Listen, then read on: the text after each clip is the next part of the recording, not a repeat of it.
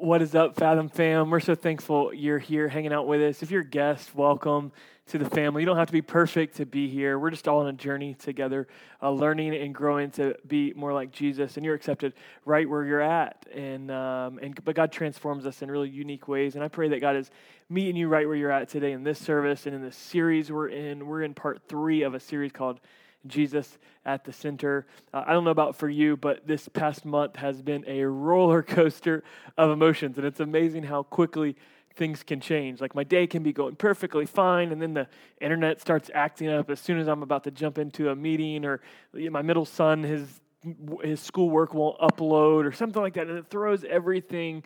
And I feel like I've lived an entire week or month of emotions in a single day.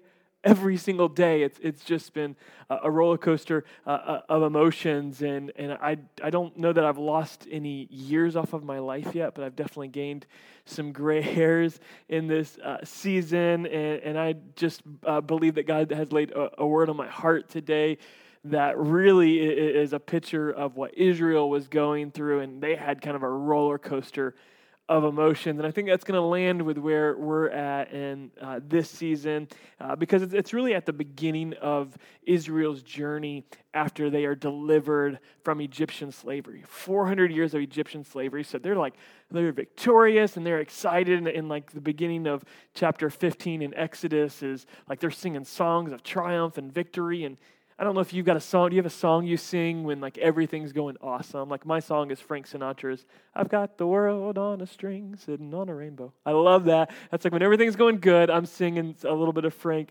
Sinatra. But things change as they begin to work their way into the wilderness. So I want to preach a message today entitled 3 Days in the Wilderness, and we're going to pick up in Exodus chapter 15, beginning with verse 22, right? The Red Sea's been parted in 14, the beginning of 15.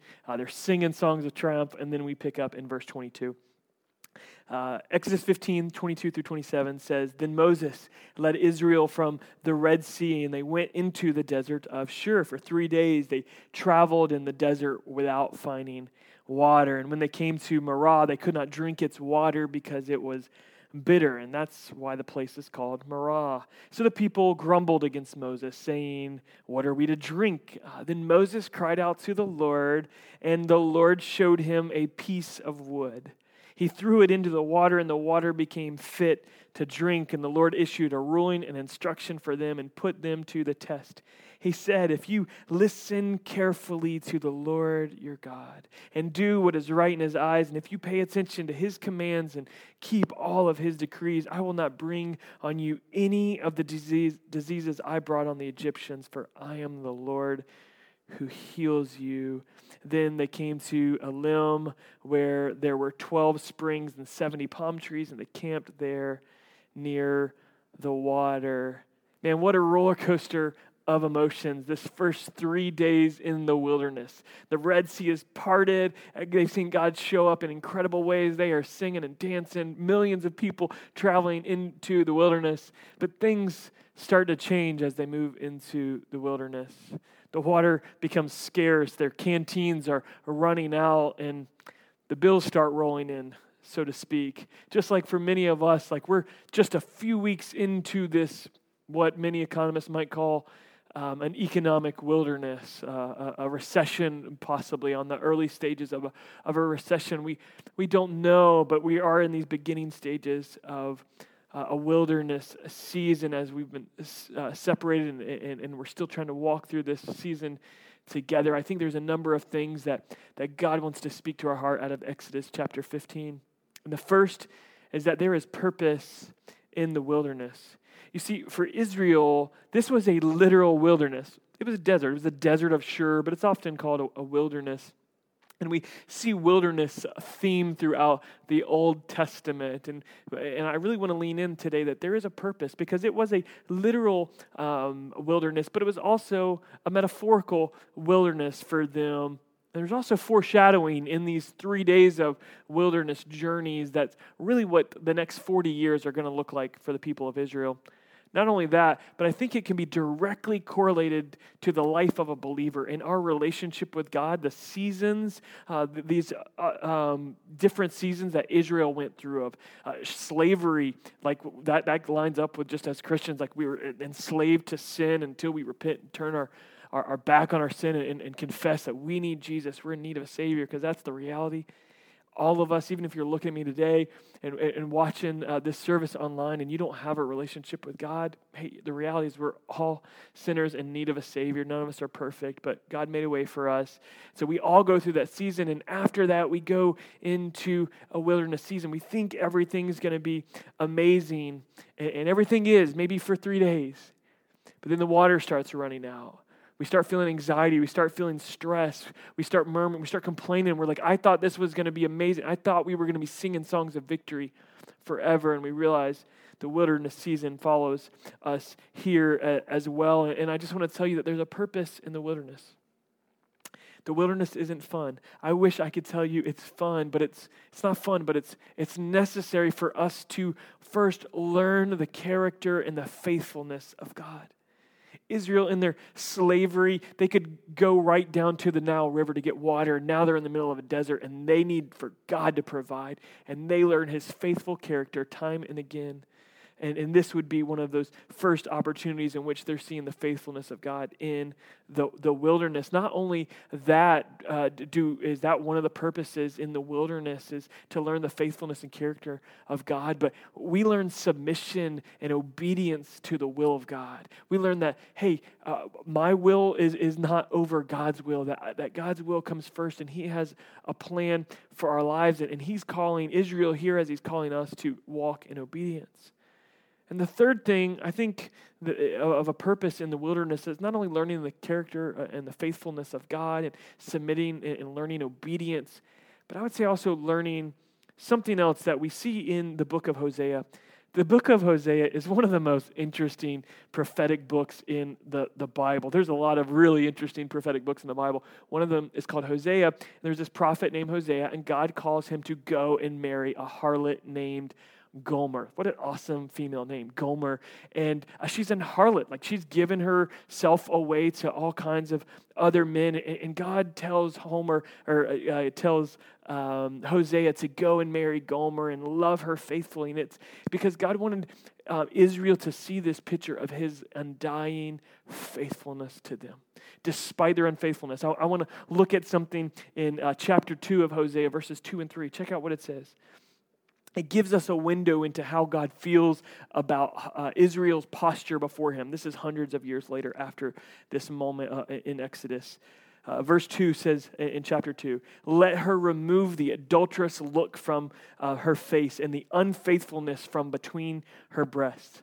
I don't know, does that sound like your mama or your daddy when you were growing up? You better get that look off your face. That's kind of what God is saying to them. You better get that look off your face. He goes on in verse 3, otherwise I will strip her naked and make her bare as on the day she was born. I will make her like a desert and turn her into a parched land and slay her with thirst. Right? I mean, this is almost, Exodus is really foreshadowing to this later prophecy that will be revealed, and Israel is still trying to learn this lesson after many hundreds of years, and it's a strong message that there's consequences to their actions when they ignore God and they continually be unfaithful to God, but God's love is faithful. And here's, if you skip down to verse 14 and 15, it's so beautiful, and it gives us a different glimpse of the purpose of the wilderness. Verses 14 and 15 say this in chapter 2 of Hosea, therefore I'm going to allure her. I will lead her into the wilderness and speak tenderly to her. There I will give her back her vineyards and will make the valley of Achor, which means trouble. I will make the valley of trouble a door of hope, and there she will respond as in the days of her youth, as in the day she came up out of Egypt.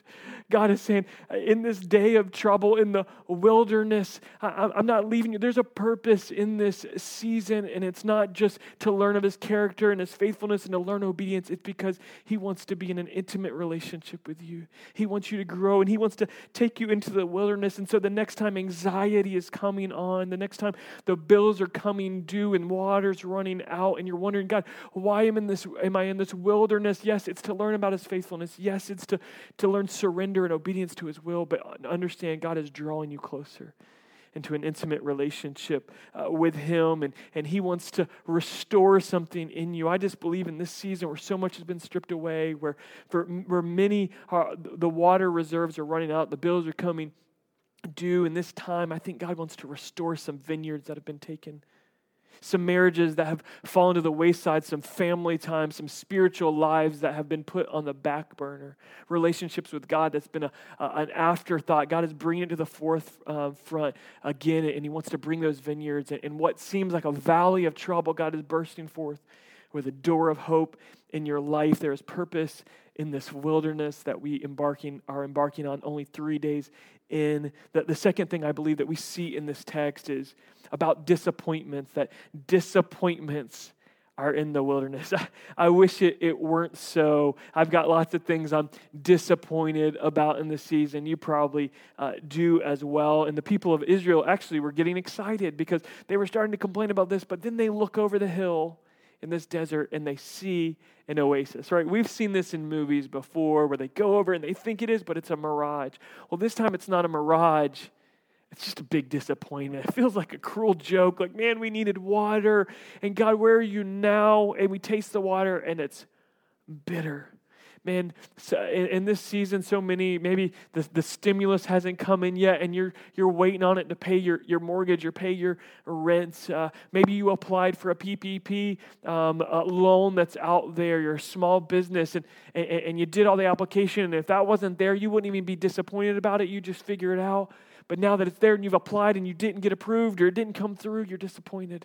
It's bitter disappointment that we face. And I would love to tell you that it's all rainbows and butterflies when we come out of Egypt, out of slavery. But no, there's a wilderness and it happens in our life and there's a purpose for it. That disappointment that we find in the wilderness, Paul talks about in Philippians chapter 3, verse 10. He says to the church at Philippi, look, I want to know Christ. Yes, I want to know the power of his resurrection and participation in his sufferings, becoming like him in his death. And the Voice translation goes on to say that so that I may safely arrive at the resurrection, so that I can get to maturity, so I can finish this race. Something's going to happen through this disappointment. The disappointment isn't for nothing because you see what lied behind, what was sitting right behind this immediate initial disappointment for Israel was a divine appointment in disguise. I want you to hear that again. What lies in the wilderness, these disappointments in the wilderness are really divine appointments in disguise. God wants to form something in us. We can't know the faithfulness and the goodness of God and the love of God without also tasting some of the bitterness. That's what Paul is saying in Philippians 3:10, is that we've got to know that. And Moses cries out to God. He cries out and God immediately begins to respond. He steps in as an intercessor for the people of Israel, and we see that. And so I just want to tell you, whatever you're disappointed about in this season, be honest about it. Take a minute today, this evening or in the morning, and write down some of your disappointments. It doesn't take very long, does it? I can think about, man, I was supposed to be in Israel earlier this month. I can think about, hey, we're planning a sabbatical and we're planning that, and who knows what's going to happen with that. We'll keep you posted. I was excited about Easter, and that's just like one of the biggest days of the church to be together. We had all kinds of great things planned, and so many disappointments. Will you just be honest about your bitter disappointments in the season, but then prayerfully embrace the opportunity that lies behind them, an opportunity to trust God. An opportunity to come to know the character and the goodness of God. Maybe it's to come to taste just a small taste of the bitterness of disappointment that Jesus endured for us. And then maybe flip it. Go away from the disappointments and look at God. What are the 1 to 3 divine appointments that I can see through this season? I can see you working in my family. I can see you teaching me to trust you more. I'm learning about your character. In this season, there is a purpose in this wilderness. There's also some disappointments, but behind them, there's a divine appointment in disguise. Not only these two things that we see with Israel, but we also see God's miraculous provision in the wilderness. It got to the point where Moses is crying out to the Lord, and I love how quickly God responds. He's like, Moses, boom, there's a stick. Awesome. God, what am I supposed to do with a stick? It's not like this is not a manna from heaven moment. There is something that is going to be required of Moses in this moment. There is something that's going to be required for the people of Israel, for God to finish what He wants to finish in their lives. Here, he wants to provide for you. He wants to provide for me in the wilderness. In fact, He wants to be our provision when we're not in the wilderness. He is our provider. He loves you and He loves me, and He wants to walk us through the season. Read what verse 25 says. Then Moses cried out to the Lord, and the Lord showed him a piece of wood, and He threw it in the water. And the water became fit to drink, and the Lord issued a ruling and instruction for them and put them to the test. There was a testing in this season. Marah, where they stand at the spring, this oasis, is in like western Saudi Arabia. In the middle of the desert, Dr. Colin Humphreys believes that this was about 1,000 yards from something known as the Caves of Jethro that are known in that region, just outside of a little town called Al-Bad. I have trouble with some of the Middle Eastern names. Al-Bad is what it's called, though. And there's another explorer by the name of St. John Philby who wrote about this tiny spring that they found there, and it was called Al-Maliha. Al-Maliha. And what was unique about this spring and why they think that this is indeed the spring that the people of Israel drank from is because the waters are sweet. It's sweeter than the Nile. It's sweeter than all the other waters. But what makes this such a contradiction that the water is sweet, because the name is Al-Maliha, which literally means salt well. It's bitter waters, but it tastes sweet. Look, I don't know if this is really the spring that they drank from, but what I do know is God provided supernaturally for Israel, and He can provide supernaturally for us. But if you really look into the text here, God doesn't bring manna from heaven this time. He just shows them a stick. Sometimes the provision of God doesn't come in manna from heaven. It just comes in direction. Like, hey, you should call that person. Hey, you know what? You could do this for some side work now. And what happens in this moment, God sometimes will provide for us by giving us direction, because direction will be linked to our obedience, and our obedience is linked to our trust. And our trust is linked to our heart. So God's not playing a game with us. He's just jealous over you. He just loves you so much, and He wants your heart. He wants to provide for you. But that's going to require us following His direction. Hey, there's a stick there. Okay, God, what am I supposed to do with this? And Moses begins to look at this stick that's there, and some believe that, hey, maybe this was like a charred piece of acacia wood. And when he threw it in the water, the charcoal, it has been known across civilizations to be a purifying effect. And the pollutants kind of moved, and they were able to scoop out water and get the water they need in the season. I'm not sure totally by that, but here's what I do know is Moses looked at this stick, and he was willing to throw it into the water. Moses had used a stick before, the one that was in his hand. He had used his staff to raise it out, and God parted the Red Sea. He had thrown it down in a moment of doubt, and it turned into a snake, and he picked it right back up, and he turned it back into that staff. Moses had seen God move with that staff, but this time God wanted to do something different. Oftentimes when we're in the wilderness and we need God to show up, we're looking for provision, we look back on how God provided before. We look on the miracles that He did last time, and we believe that God will use the same people. He'll use the same methods. But what I'm telling you today is God's provision in the wilderness will come in fresh and supernatural ways in your life if you're willing to follow the direction. And He didn't even tell him to throw it in the water. Moses was just having to discern, what is God asking me to do in this moment? And it's in that intimacy begins to happen, and he's hearing the voice of God. He throws it out in faith, and God does a supernatural miracle. And so here's one of the big things I want to highlight to you when talking about the provision of God. Because when you go to God, God has the provision for you. He doesn't have to run to the store and get it. to make it for you. He already has the provision laid out. There's already a stick there. He's already got it worked out. And so we can rest in that. But so many times we have so much fear about provision for a number of reasons. I think one of the deepest ones is we just don't believe that God is a good father. Maybe you didn't have the most faithful father in your life. Maybe you didn't have a father at all. Maybe food was scarce on your table at home growing up. Maybe food is scarce on your table now. And I just want you to know that you have a good Father in heaven who gives good gifts to his children and wants to care for you. And you have a church family that want to be there and care for you. So let us know how we can serve you in this season. If you are struggling to provide, you've got a church family that's here for you. And then secondly, I think we struggle. We have fear over provision because frankly, we don't see God as our provider. And we're going to spend some time next week talking about Jesus as our provider, because here's the reality. Though God wants to provide for us, but he's going to give us direction, and it's going to require us to obey. We can't grow in our faith unless we grow in our obedience. We can't grow in our faith unless we grow in our obedience. And some of us are stuck in our faith because we're stuck in our obedience. We're stuck in our disobedience. So my challenge to you is to look beyond what you've seen before, how you've seen God move before. Look beyond what you know now and trust God to provide in the wilderness. The last thing I see in the text here is the name of God, Jehovah Rapha. And I want to talk about what God was healing in Israel at this time and what God wants to heal in us in this season. Let's look back at verse 26 for just a moment. He said, if you listen carefully to the Lord your God and you do what is right in his eyes, if you pay attention to his commands and keep all his decrees, I will not bring on you any of the diseases I brought on the Egyptians, for I am the Lord who heals you, Jehovah Rapha.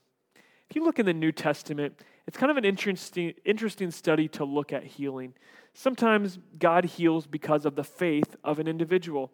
Lee talked about earlier, the woman with the issue of the blood. Jesus said, your faith has made you whole. Blind Bartimaeus, Jesus said, your faith has healed you. Sometimes it's the faith of a family member or a friend. I mean, look at the centurion who his servant was sick. Jesus comes and heals his servant. Or the paralytic who's lowered down into the building. The faith of his friends, Jesus is moved by, and he heals the man.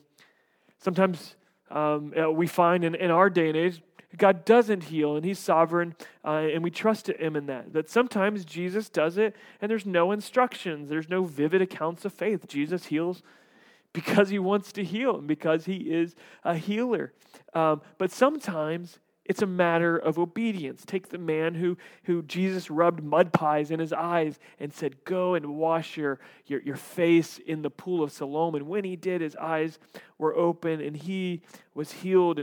And looking at these four different ways in which God moves in healing in the New Testament, here we're looking back at the Old Testament, and God is a healer in the Old. He's a healer in the New. It is who he is. He's never changed, and he hasn't changed today either. But this passage, this is obviously one of those that's pointing to, this is a matter of obedience, because the scripture says, if you listen carefully, then I'm going to do this. I'm going to protect you from these diseases that the Egyptians had, because I'm the God who heals you. God is speaking deeply to the people of Israel that not only that they may not be in Egypt anymore, but Egypt is in them. And God needs to do some healing work in this season. The King James Version says, not if you listen carefully, it says if you diligently hearken. The Greek says, shama, shama. I love that. I love nouns and verbs like this in the Greek where it's just two repeated verbs or two repeated nouns.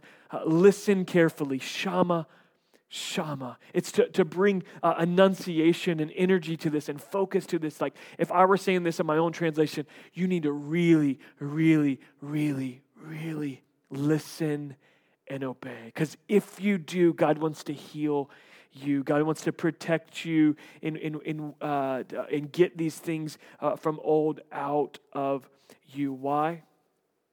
Because that's who he is. That's who he is. He's a healer, and he wants to be a healer in your life.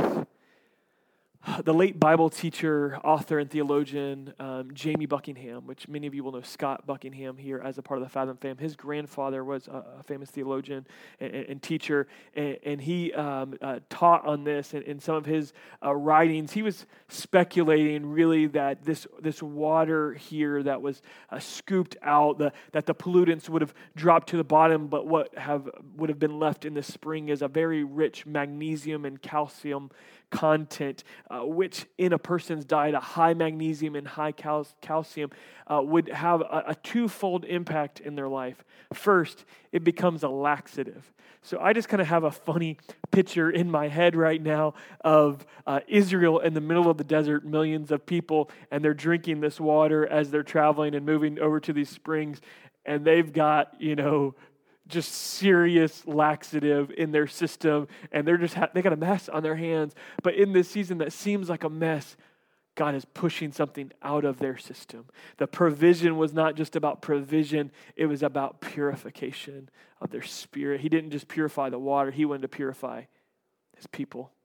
And in this season where we don't understand what God's doing, not only is he purifying the waters, he's purifying his people, he's purifying you and I, but there is a second reason in which this magnesium and calcium, what would be called like a drug called Dolomite, which could be used, it's not prescribed often today as I understand, but it would be used as a performance enhancer in this time. It'd be used as a performance enhancer under hot conditions. So not only was God cleaning out Egypt from them and getting the pollutants, getting the world from them that they had known of slavery, he was actually preparing them for the journey ahead. He had a rich future. There was an inheritance, and they were going to wander and be unfaithful, but somehow in all this, God was not only purifying, he was preparing them for what lied ahead. I don't know how you feel today. I don't know what you're going through. I don't know if you need some physical healing in your life or maybe some emotional healing from your last church you came from or what happened to you when you were a child. I don't know if you're wondering about food on the table and paying your bills. I want you to know God's a provider. I don't know if you're just confused by all this and can't see the purpose in it. I want you to know God's got purpose in it. And it's not just to get to know him and to grow and understand his faithfulness, but it's to know him in an intimate way. I don't know what disappointments you've come across in this season, but I know that there's divine appointments if we'll just slow down, pay attention to them. God's doing something big, church. And I hope you're listening. I hope you're paying attention. I want to pray with you today as we close. And I just want to remind you that God has a purpose in the wilderness. He's got divine appointments in this season where it seems like just a bunch of disappointments. God is a provider in the wilderness, and he is your healer. And he's my healer in the wilderness. He's purifying something in us, and he's preparing us for something ahead. And frankly, I can't wait to see what it is. Let's be faithful in this season. I want to pray over you and just pray God's blessing. God, I thank you for this people you've joined together for such a time as this. God, help all of us to not just run this race alone, but to jump into a group, to be a part of a family. God, help us to not just see our own needs, but help us to pick up the phone and call friends and call family members and check on them and be the church in this season like we've never been it before, God, because you are purifying some things. You're getting some Egypt out of us, God, but you're preparing us for Canaan too, God. And so I just pray in this season that no one with the sound of my voice would leave this moment, God, this moment within the season, this wilderness, God, we would leave this moment that there's a divine appointment, that you're meeting with us and you are moving us ahead in our calling and in our relationship with you, God. We love you today and help us and bless us as we go forward. In Jesus' name, amen. Amen, church. Hey, if God's moved in your life, if you're making a decision to follow Christ, hey, go ahead and click there. Let us know. If you're brand new to Fathom, text Fathom to 97,000 sometime today and just fill out a Connect card. Give us an opportunity to lead you. If you've made any decisions, you're ready to be baptized, put me on a serve team, coach. I'm ready to be in. Wherever you're at, we're ready to meet you there. And we just pray blessings over you this weekend. We'll see you soon.